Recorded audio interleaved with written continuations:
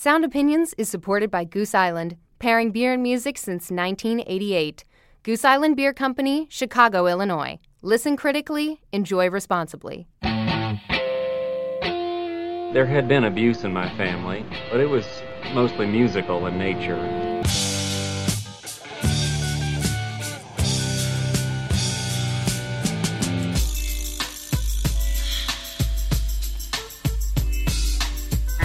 I don't want any of this lover's lament crap.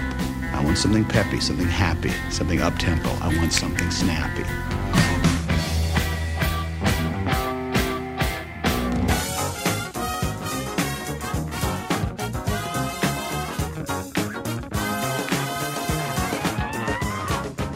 Rock music has always had an edge, but what happened when musicians decided to stage a spiritual rebellion?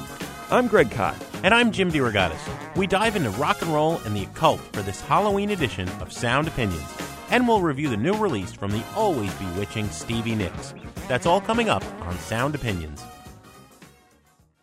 This is Sound Opinions, and later in the show we'll review the 8th studio album from Stevie Nicks, who of course also is a member of Fleetwood Mac. Greg, this is a collection of new versions of some old songs, including a few that are about that fabled relationship between Nicks and Lindsey Buckingham. He was talking about that when he was on our show. Yes, when Lindsey Buckingham was on the show, he acknowledged that even though the relationship has been dead for over 30 years, it really hasn't been. There's still a spark there. They're still singing songs to each other on stage. It just doesn't go away. But before we talk about that new album, we've got some music news.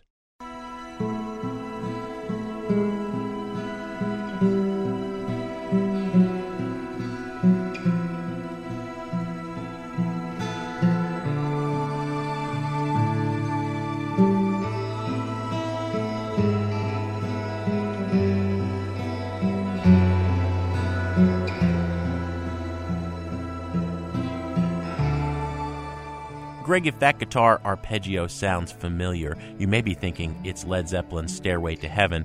It is familiar, but it's not Stairway to Heaven. It's the 1968 instrumental by the band Spirit, Taurus, which is at the center of a lawsuit between the heirs of Spirit bandleader Randy California, a.k.a. Randy Wolf, and Led Zeppelin.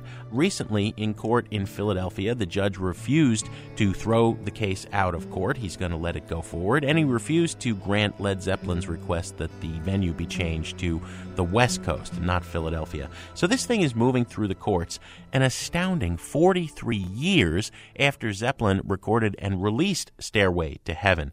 What's interesting is that there's a 3-year statute of limitations to file a lawsuit if you're claiming that somebody ripped off your song.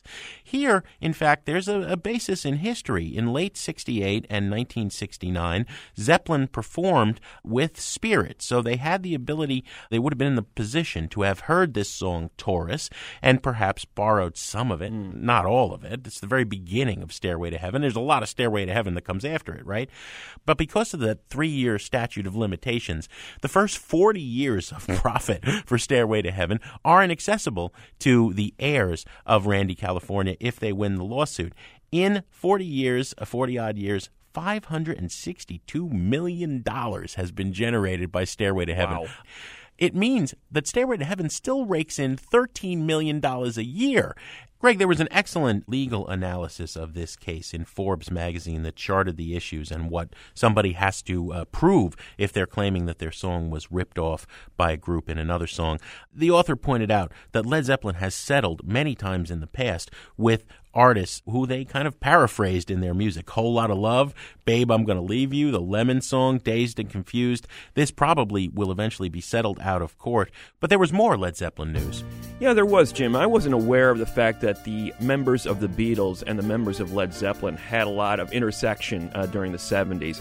But Paul McCartney has just revealed that there was, in fact, at least one collaboration between himself and John Bonham of Led Zeppelin on a track called Beware My Love. It's one of McCartney's better-known tracks from the mid-'70s. He's reissuing a Paul McCartney and Wings album, Wings at the Speed of Sound, that includes a version of Beware My Love with Bonham on drums. And it's a pretty cool variation of the track. It's very distinctively Bonzo bashing away at the drum kit there. Here's a little bit of Beware My Love from McCartney and Wings.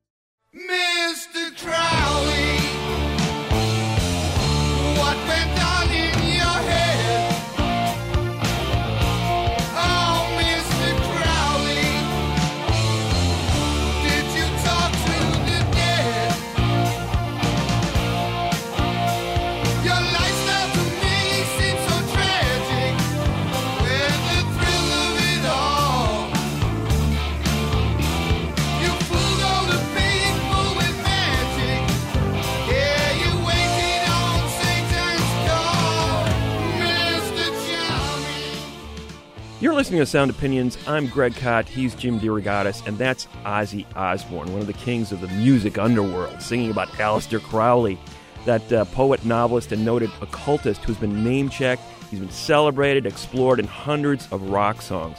Now, Crowley is just one example of how the occult has influenced rock and roll, or how it saved it, and that's according to author Peter Bebergal. His new book is called Season of the Witch, How the Occult Saved Rock and Roll, and that's a perfect topic on this Halloween. Greg, the occult's trickled into pop music since the earliest blues recordings at the beginning of the last century. That evolved into the hoodoo-inspired sounds of Elvis Presley, the mystical references to the East in the music of the Beatles and Led Zeppelin, and even the Illuminati imagery in some modern hip-hop. So where does all this come from? Let's welcome Peter Bebergal.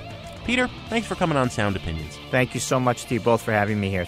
You write in the introduction, setting up this very interesting genre history, that, quote, at pivotal moments in its development, rock musicians and their audiences together made an almost unconscious pact to expand their consciousness and push beyond the restraints of traditional American music and its underlying spiritual identity.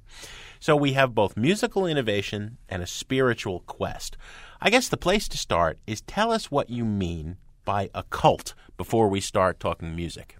That's a very good question, and it's a very loaded word. So you can imagine even proposing something like this. I knew that people have so many different understandings of what, preconceived understandings of what this word means. And so particularly if you are either a believer in these things or maybe you are of a religious persuasion that sees anything related to the occult as being belonging to the realm of the devil, or maybe you're a full-on skeptic that sees any discussion of the supernatural or the occult as being just mere woo and silliness. But I want to talk about in the book, and what I try to talk about in the book, is something a little bit grander, which I call the occult imagination. And the occult imagination is all the ways in which people have come to understand what it means to have a particular kind of practice that usually seems to be in opposition or a little bit different from normal or normative Western ways of trying to have a relationship to God. So this could include things like tarot cards or spells or particular kinds of rituals or divination, the I Ching. And I even want to broaden it to talk about things like Eastern mysticism and forms of meditation and yoga, mainly because many in the West see those kinds of practices as somehow being, quote, alternative or occult, when really they're just the normal practice of, say, something like Buddhism or Hinduism. Sure. Well, you go from the very start connecting rock and roll and its precursors, blues specifically, to, say, non-traditional realms, non-rational areas of thinking. That whole idea of connecting the West African trickster god to Robert Johnson at the crossroads with the devil, probably the most enduring myth. I really think the Robert Johnson myth, Peter, is sort of the cornerstone in many ways of what rock and roll became. It is. And you draw it further back. So explain a little bit about how the blues drew on these West African traditions for a lot of its subject matter.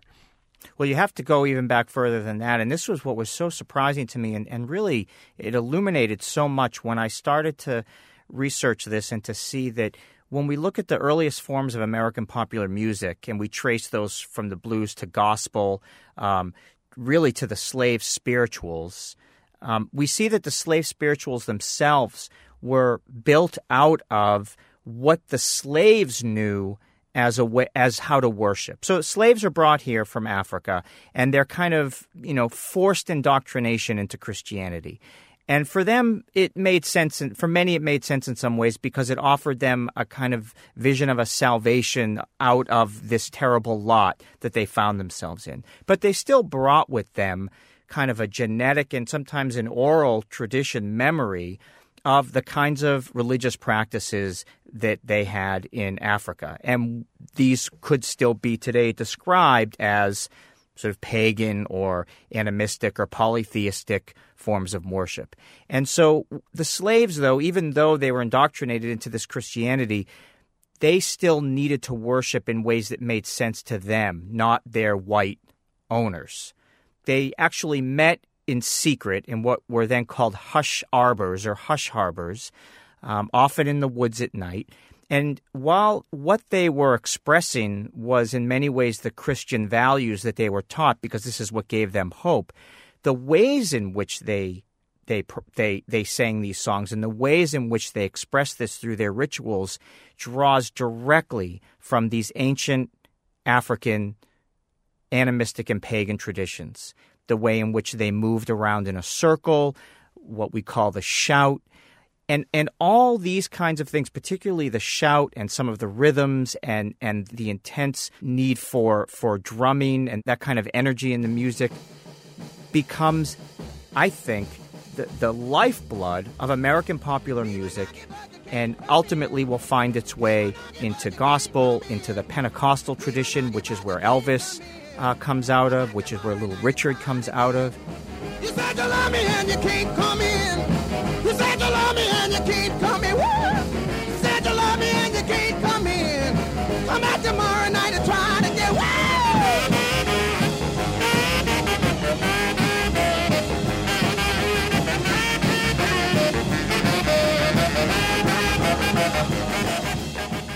Peter, I remember the Parents Music Resource Center and Tipper Gore calling out Slayer in the 80s for making occult references as if that was the first time the devil was showing up in popular culture. But you go back to the 20s and 30s, and in country music and in blues songs and gospel, the devil is everywhere. It's everywhere. 50% of the music was written about the devil. That's right. Which is fascinating. And both in a sort of empathetic way, there was fear, but there was also like an embrace that this is part of our world as much as God is. And look, what's amazing when you think about the slave songs and the slave music and how that all gets developed and in turn becomes what I think is the sort of spiritual antecedent of rock and roll, is that the ways in which they worshipped were what the Christian community would have seen as absolutely in opposition to what they believed was right and true. And so it's almost as if, and I don't want to speculate, I don't know what the slaves obviously were thinking when they were making this music, but there's a sense that they somehow knew that they were able to spiritually rebel against the mainstream, against their masters, by using music and rhythms and manners of expression that were considered devilish or demonic or barbaric. We're speaking with Peter Bebergal about the occult's impact on rock and roll here on Sound Opinions. And Peter, let's jump into the 1960s. At this point, we have the introduction of the mysticism of the East into pop music, and it's all tied up with the psychedelic experience. Can you talk about that moment? Sure. Well, I think it also goes to a new generation of young people looking for ways to rebel against what they saw as a kind of, homogenous, staid way of being, a country that seemed dedicated to things like war and keeping segregation alive and keeping women down, and they were looking for a way to rebel. And looking to the East was a very easy way to find a means of spiritual rebellion. You get this way of having a spiritual life that it feels both exotic and new and strange, but also is going to make your parents freak out. So you get that. And I think there's also something to be said about the intensity of the LSD experience for these young people. The images and ideas of Eastern mysticism seem to be a very good kind of container for the psychedelic drug experience that maybe, an angry God doesn't. Some bands obviously were serious about the spiritual quest. I never doubted George Harrison's. Never. There were other bands, though. I love one that pops up a few times in your book of that era, for whom it just seemed like a pose. I thought nobody else in the world ever appreciated the band H.P. Lovecraft except me. Here's a couple of jamokes that just want to seem freaky, and they're going to adopt this occult horror mysticism thing. Not to denigrate that. I mean, they're having fun. What is your take on bands like that are just putting on the warlock's robe? Time is gone, you're standing all alone.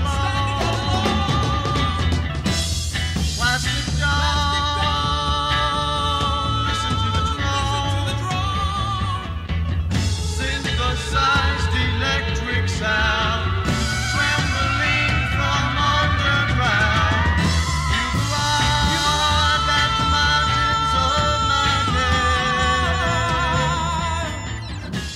I mean, I blame the Beatles, and I blame Sgt. Pepper's, really, right? Because there really was nothing like it at the time, and it created, I think, in many ways, not only a really amazing path for musicians to take in terms of what was possible, but it created a whole industry of fashion, for commercials, for advertisements, and you can imagine these music executives just going bonkers. We have got to get our Sgt. Pepper's album. We have got to get these guys dressed up.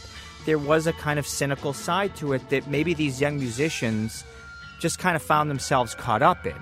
And maybe they were also tripping, and maybe they were interested in tarot cards, and everybody was talking about what's your sun sign, and it was very exciting. It was a very exciting time to be thinking about new ways to think about spiritual things and new ways to think about music. But it did launch some really sugary and awful music. And probably some bad spirituality. Yes. When you gaze into the sky, all alone with no disguise, you survive at the mountains of my We'll continue our Halloween trip through rock and the occult with author Peter Bebergal in just a minute here on Sound Opinions from WBEZ Chicago and PRX. And later, Jim and I review the latest album from one of pop music's most spellbinding singers, Stevie Nicks.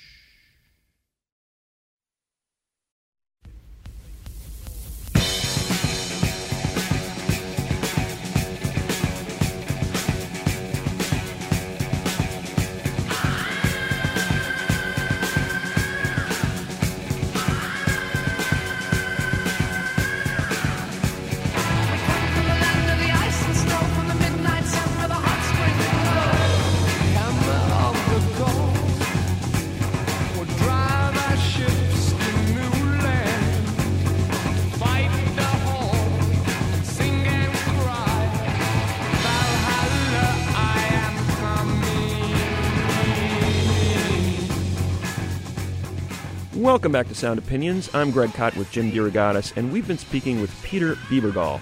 He's the author of Season of the Witch, How the Occult Saved Rock and Roll. Peter, we got to talk about Led Zeppelin. We just heard a little bit of the Immigrant Song, that incredible lead-off track from Led Zeppelin 3. It's noteworthy for a lot of reasons, including the vinyl pressing's references to Aleister Crowley's philosophy of Thelema. And Jimmy Page was a Crowley scholar. What do you make of Zeppelin's relationship with the occult? They are so representative, and I have to tell you, I was afraid to write about them because they really are the 800-pound gorilla. And there's so much mystique, so much speculation that it felt like an impossible thing. So I really tried to really focus on these elements of Led Zeppelin that we have been calling all this time the occult.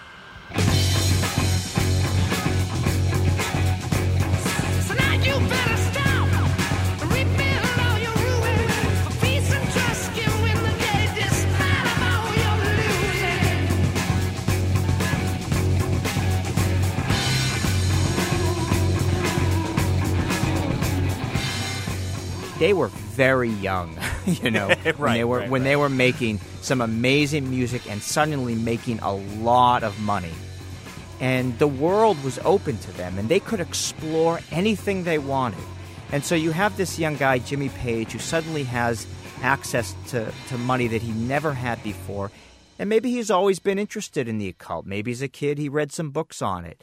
Suddenly he decides he's interested in Aleister Crowley. And he has some extra money, so he can buy some beautiful first edition volumes, right?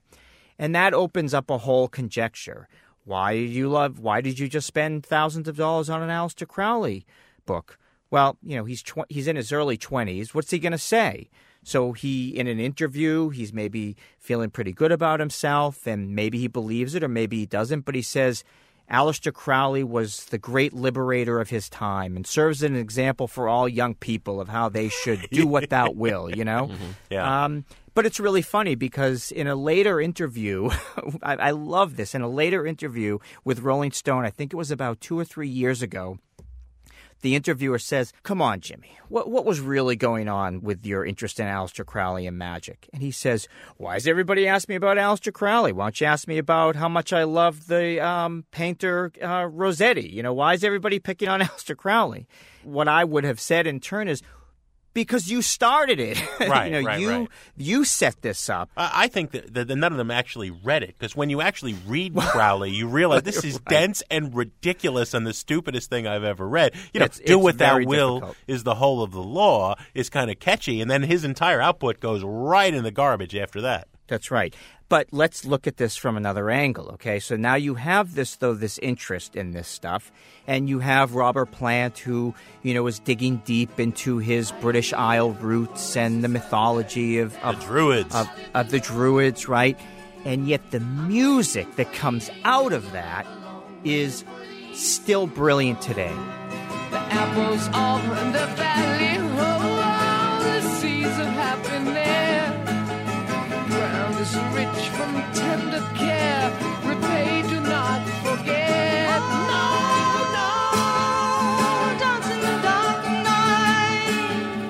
Listen to the morning light. What I want to argue is that if you were to remove that energy from the story of Led Zeppelin, I truly believe that their music would sound completely different. The energy that evolves out of this need to have an experience, a spiritual experiences that pushes up against the mainstream, that very easily alerts your audience and the public that you are dangerous, that you are something to contend with, that maybe you have secret knowledge that they don't have. All that builds into something that they were able to craft and turn into what? Well, we consider, I think many of us consider it to be some of the essential records in the history of rock and roll.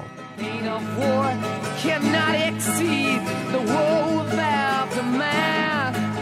The drums will shake, the castle wall, the ring razor iron black. Ride on, shoot straight to them before. And I think sonically, to me, rock is this mongrel creature that takes bits and pieces of various cultures and reincorporates them into, this hybrid form so that you create something new with it. To me, the mysticism and the sort of sound effect of monks droning in a church, or the whole idea of the sound of a sitar, Eastern mysticism, that ending up in like a song like 8 Miles High, the introduction by the Byrds, or Within You Without You by the Beatles. That just sounds cool and trippy and mysterious. You almost don't even need words with it. It just sort of transports you somehow, because you slap the headphones on and you're on another planet all of a sudden. It just takes you away out of the traditional Western chord structure, and you're someplace new. That's right, and it's very real, isn't it? I mean, we all have had that experience of listening, like you said, of listening to music and being transported by it. And music has always been a means through which people have expressed themselves spiritually. Why should it be any different for young people in the 60s to use this music as a way of trying to indicate to the culture that they wanted change, and they wanted that change to be bigger than just ending the war, that it needed to extend beyond that. And I think it's really interesting because I think you have, though, especially with the LSD experience, you have somebody like Timothy Leary. And Timothy Leary, I think in many ways wanted to disentangle, I should say, the LSD experience and the mystical experience from religion. He wanted to say, look, you don't need religion to have this experience. You can just take LSD and you can see God. You don't need rituals. You don't need tradition. You don't need mythology. You don't need stories. But I don't think that young people really wanted that. I think that in many ways they wanted the support of some spiritual language. And I think you see that need for spiritual language in what I think is really a wonderful artifact of the 60s is the musical Hair. That musical was able to take the sounds and the spiritual concerns and turn it into high pop art. This is the dawning of the age of Aquarius, the age of Aquarius.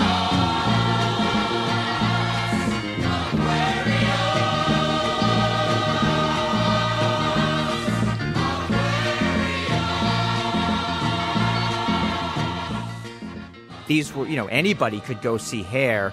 You don't have to, get dirty with the hippies to enjoy, being in a beautiful theater and hearing that music. But I think that musical did a very good job of highlighting that those experiences and the music really needed the foundation of some kind of spiritual identity. You are listening to Sound Opinions. I'm Greg Kot with Jim DeRogatis, and we're talking with Peter Bebergal, author of Season of the Witch, How the Occult Saved Rock and Roll. Peter, let's talk about Pink Floyd a little bit, the song Chapter 24 specifically. Yep. You've got Syd Barrett using the I Ching as lyrical content. All movement is accomplished in 6 stages, and the 7th brings return. The 7 is the number of the young light. It falls when darkness is increased by 1. Change, return, success, going and coming without a run. Action brings good fortune. Sunset.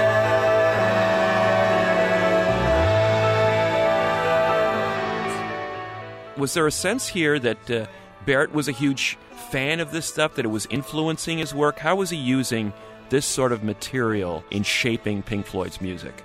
I think Syd Barrett is a mirror of the perfect and sometimes dangerous mix of drugs and occultism.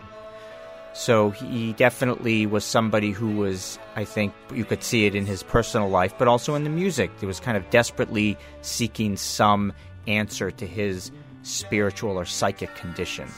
And I think he used LSD as a method or as a means to try to uncover what that was, but I also think he investigated, in the things that he read and the things that he was interested in, and whether or not he actually ever used the I Ching as a means of divination, we'll never know, but he was certainly inspired by these texts and by these ideas, and we can see that come up through his music. But we also get from the music, again, a sense that not all was well with that young man, and maybe not all was well with the culture in some ways, because it was a culture that was a post-World War II generation that didn't see the world as a very nice place, even though they had been promised one. And so there was a need for some spiritual answer, and you can see that in the kind of way in which young people in the 60s were just grasping at anything. Yeah, and of course everything and the kitchen sink went into Barrett's stew. You even had Wind in the Willows, right? That's right, and I think that there's a wonderful little tie-in there, because you can also see that whether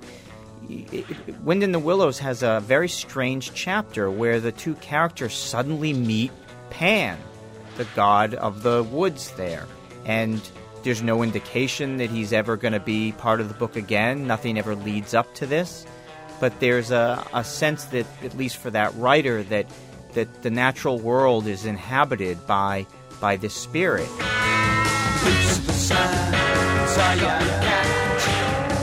Always sitting by your side, always by your side. That cat's something I can't explain.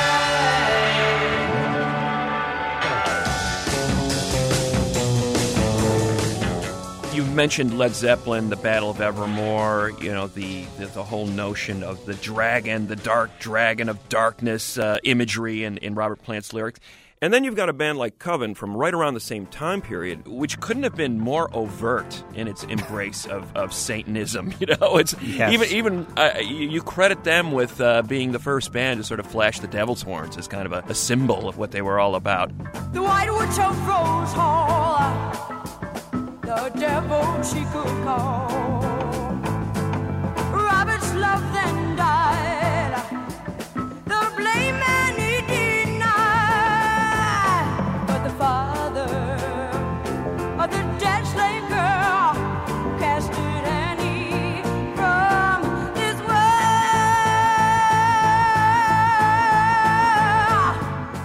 It definitely speaks to the mood also of the early 1970s. You see this turn away from the pretty floral mysticism of the hippies.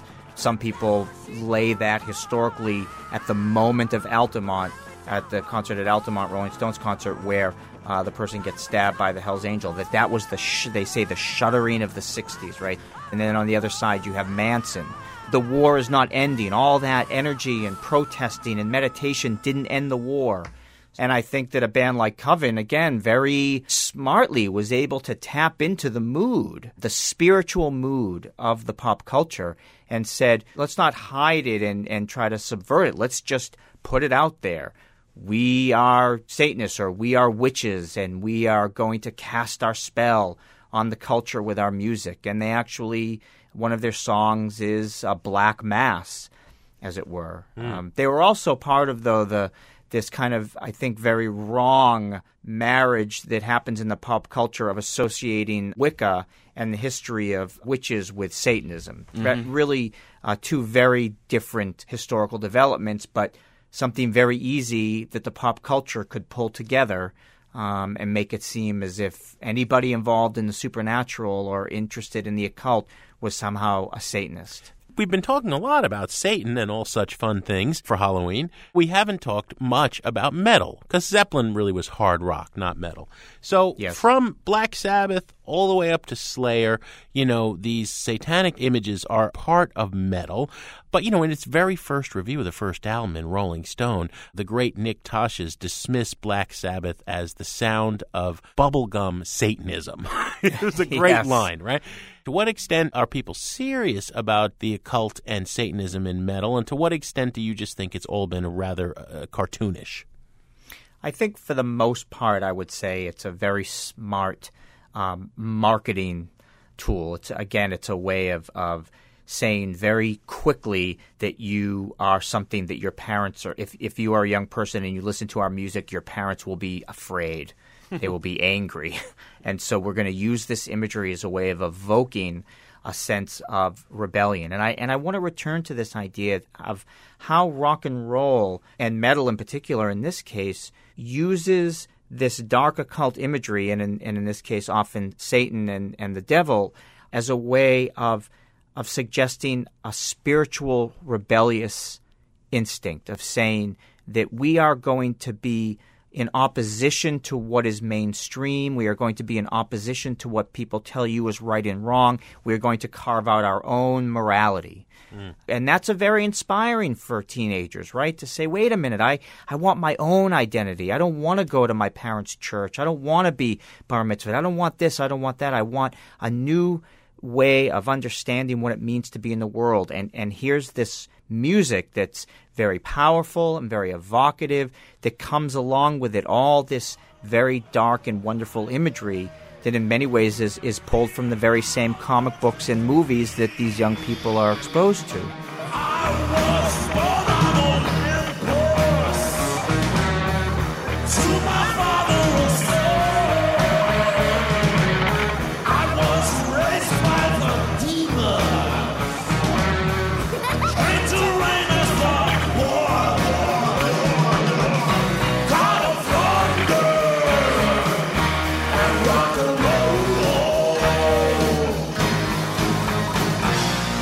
Let's tell your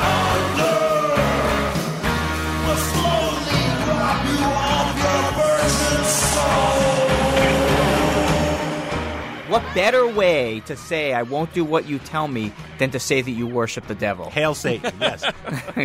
Peter, in your book, you don't just talk about traditional rock and roll and metal, but even pop artists like Madonna, who's used symbols of Kabbalah and who's played around with Catholic imagery. I'm also interested in how the occult, the devil and Masonic references have made their way into hip-hop. Well, it's very interesting because you have, even within my understanding, within rap and hip-hop culture, there is a belief that the record industry, basically a white industry, as it were, in terms of, who's running the show, in terms of the executive side, is somehow part of this Illuminati or this great conspiracy.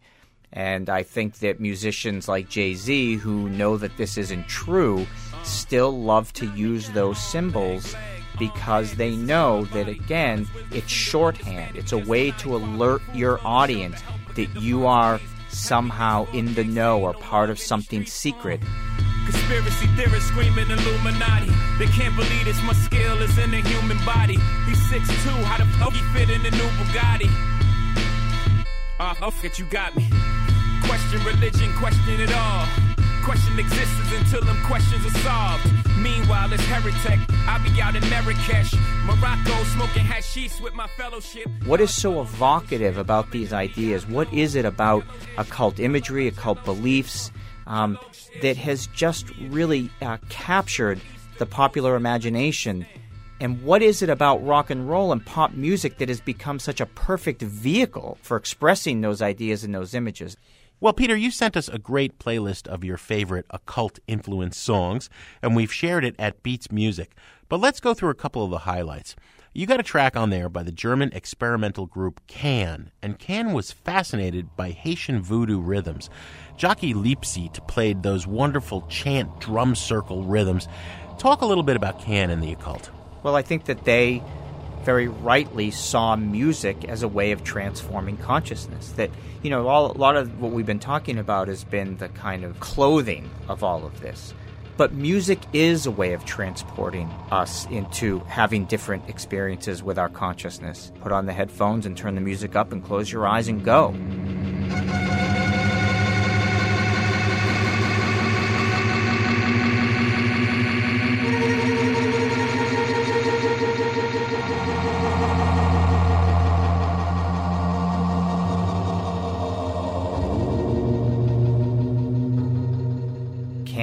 Saw that you could really craft a sound that could transport people, that could almost that could be hypnotic, and you add this kind of chanting rhythmic language to it, and it sounds like something exactly like what you're saying, born out of some ancient tribal religion that was used to do a very similar thing.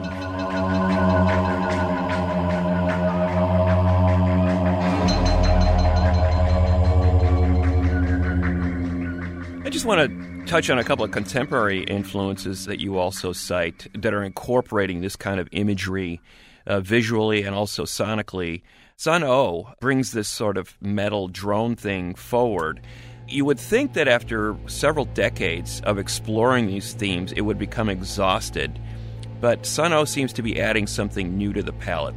Well, I think that they both get the fun, whereas, they get on stage and they wear hoods and they have fog and they play the down-tuned guitars. Extreme volume.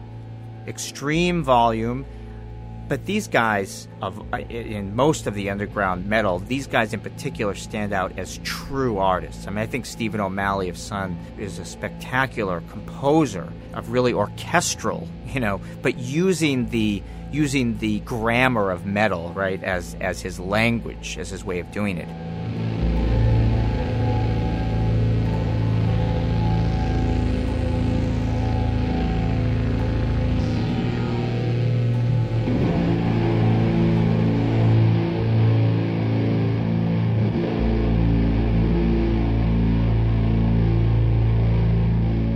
And I think, again, they see that there's something that just immediately goes right to our unconscious when you play with these images and when you play with a music that has, maybe sinister is too strong of a word, but certainly there's an undertone of something dark or of something hidden, of something secret. Even though when we step back, we know it's all just rock and roll in the end. But when we allow ourselves to let a band like Sun be the stage magician and trick us, I think something magical happens. I think if I want to say anything metaphysical in this book, which I try very hard never to do, but if I want to say anything metaphysical, it's that there really is something transcendent that happens between the musician and the fan, and between the magician and the audience. That is quite remarkable. You also noted the electronic element of this theme, broadcast being a contemporary example. That electronic group out of Birmingham, England, they've actually put out some new material this month with plans to release a full-length album next year. Yes, they lost their lead singer a few years ago, and that was a real tragedy. But they really are doing some amazing things, and I think they're part of a whole sort of genre, mainly British genre, which often is called hauntology. I think was a term coined by the British magazine The Wire, which is sort of a music that goes to both aspects of British occult culture, or a culture as some people call it. One, the actual history of the British Isles and British folk tales and British pagan history, but also with British television and pop culture that incorporated a lot of those elements, such as Quatermass, which was a very popular show and film series in England in the 70s. They really want to show, too, how there's both these ancient things that have been drawn from, but also these very modern ways in which the pop culture continues to express these occult ideas and images.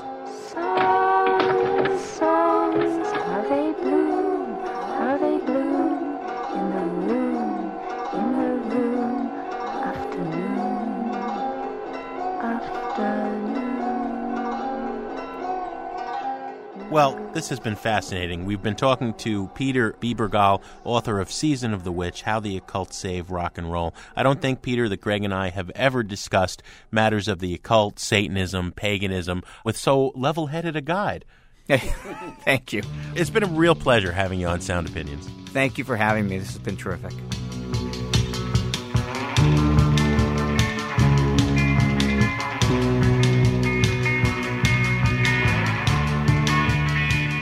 For more dark and demonic listening, check out our playlist at Beats Music. And we want to hear from you. Where do you hear the occult in rock? And how's that legacy living on today? Call 888-859-1800. When we come back on Sound Opinions from WBEZ Chicago and PRX, Fleetwood Mac's Enchantress Stevie Nicks is back with a new solo album.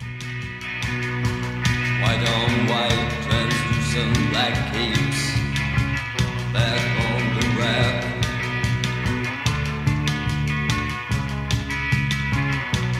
Ellery Rose is dead, the bats have left the bell tower, the victims have been bled, red velvet lines, the black box. Ellery Rose is dead.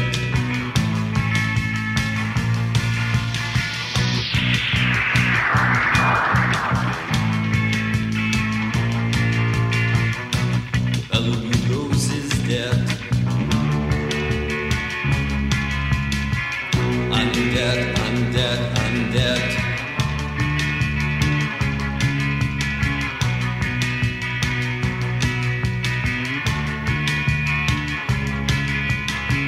I'm dead, I'm dead, I'm dead. The virginal brides file past his tomb, strewn with time's dead flowers, bereft in deathly bloom.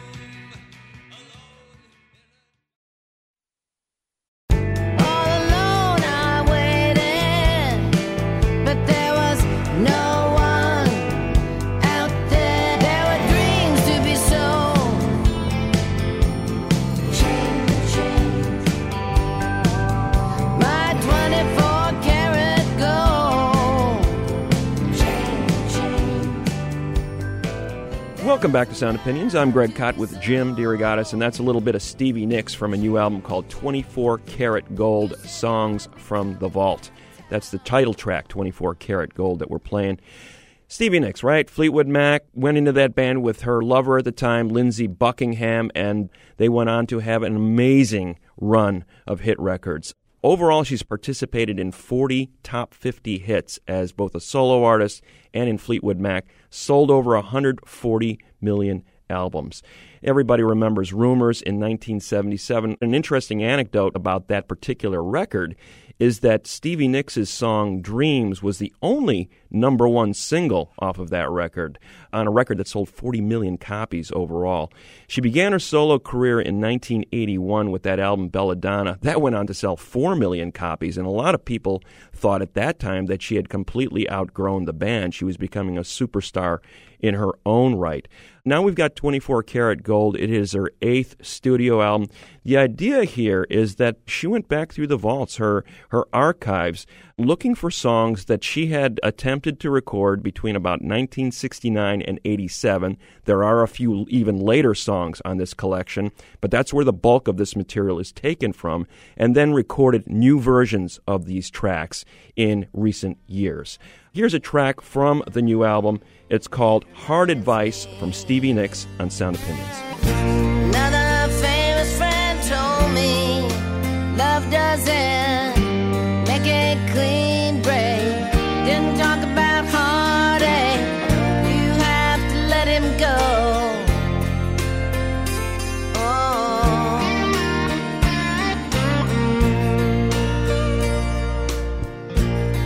Get over it. Remember how it was before our infamous past had begun. You have to let him go. He gives such hard advice. Oh, he gives such hard advice. He says, don't think twice. Turn off the radio. It was finished long ago. Go write some real songs. This is all wrong.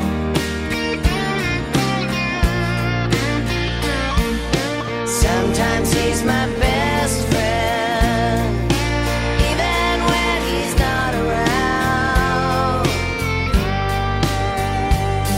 But the sound of his voice, well, it follows me down and reminds me. Sometimes he's my best friend, even when he's not around. But the sound of his voice, well, it follows me down and reminds me.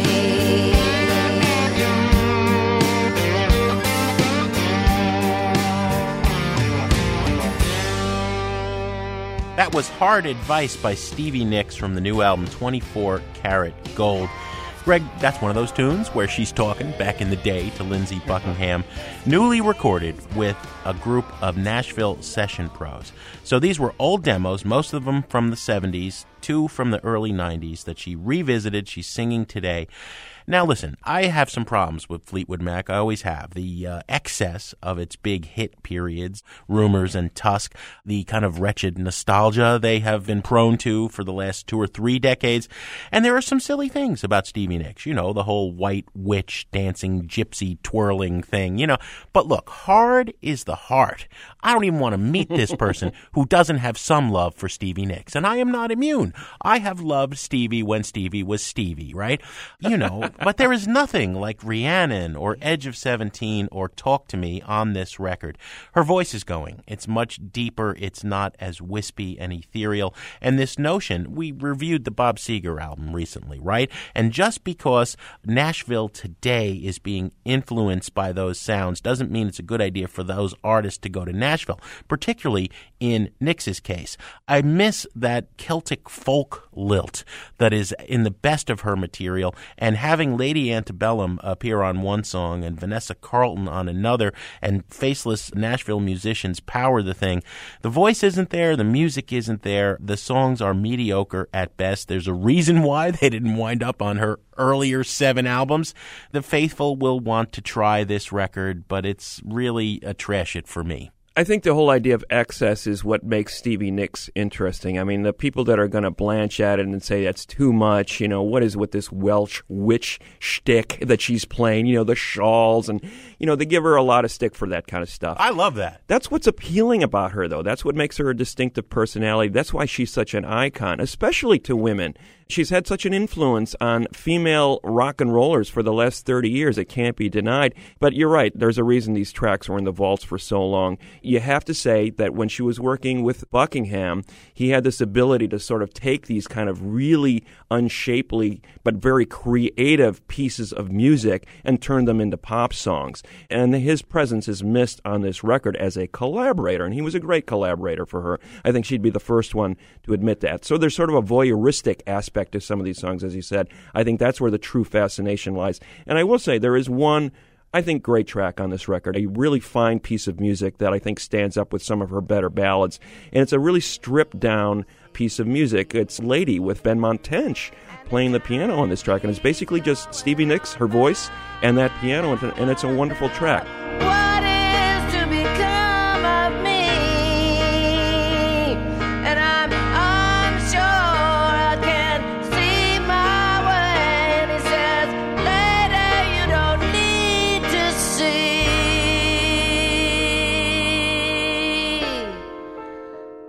Yeah, but even that's no landslide. It's not as good as Landslide, and I will say that with a couple of exceptions, this album isn't very good, but I will say try it for that track Lady alone. All right, so a try it from you, a trash it from me. What do we have on the show next week, Greg?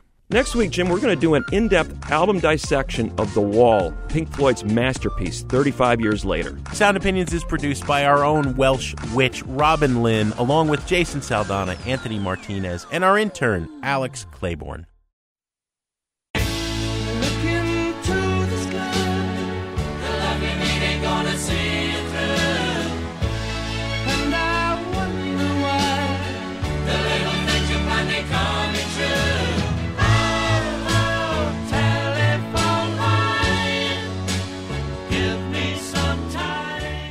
On Sound Opinions, everyone's a critic.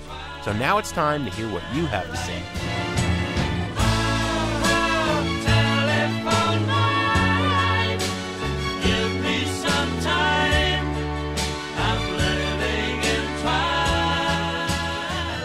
New messages.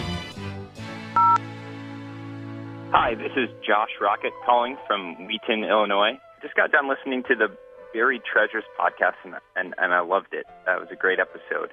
But wanted to add my own addition to the Buried Treasures, and that is Sturgill Simpson's album, Meta Modern Sounds and Country Music. It is a country album, but I think Sturgill is kind of going in his own direction here. It's kind of influenced by some outlaw country, specifically I think Waylon Jennings, but it has this touch of weirdness and psychedelia to it that I really love and I think makes it stand out. The first song on the album, Turtles All the Way Down, has lines like, I saw Jesus play with flames in a lake of fire, and where reptile aliens made of light cut you open and pull out all your pain. And I don't think you see strange lyrics like that in country music at all. And I think he's going in a wonderful direction. And I just really love the sound and really love the album. So I hope you guys take a listen and enjoy it. Some say you might go crazy, then again it might make you go sane. Every time you take a look inside that old fabled book, blinded and reminded of the pain caused by some old man in the sky.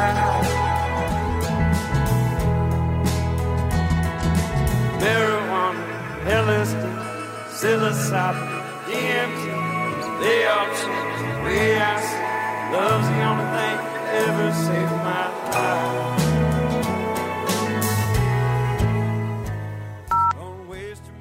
Sound Opinions, first time calling. My name's Nathan. There's this one album by Man that just recently came out called On Ani Pond. The album is phenomenal. Man, they got an incredible sound, incredible production, incredible arrangement. Head On's a great track. The whole album really is just solid to the core. There's a hole in your head. At least that's what everybody's guessing. It's why you're always you never feel rested, you never get your rest in. Hold on to your heart, never let nobody take it over. Man is just incredible. So that's my opinion. Hope you guys have a great day. I'm Jason. I'm an exhibit tech at the aquarium, and I just wanted to call in one of my buried treasures from a band in Philadelphia called The Extraordinaires. They have a new album. I don't know if it's already come out. I already have it because I supported them on Kickstarter. It's called Dress for Nasty Weather, and they're one of my favorite bands. They like telling really interesting stories, and really great. They have 3 other albums. I like all of them. They're great, but this one, they kind of do some slower things and more, I guess, emotional. When you're up, you come down, then you hide in a cloud. I wonder what I can do for you. You get big, then you're small. There are nights that I don't see you at all. Oh, what a shame. Must be something I can do for you. Blue moon, when you're gonna come around. Thanks. Waiting on the ground, and I'll be here when you come down. When you're up. No more messages. To share your opinions on Sound Opinions, call 888-859-1800. We'll be back next week on Sound Opinions from WBEZ Chicago and distributed by PRX.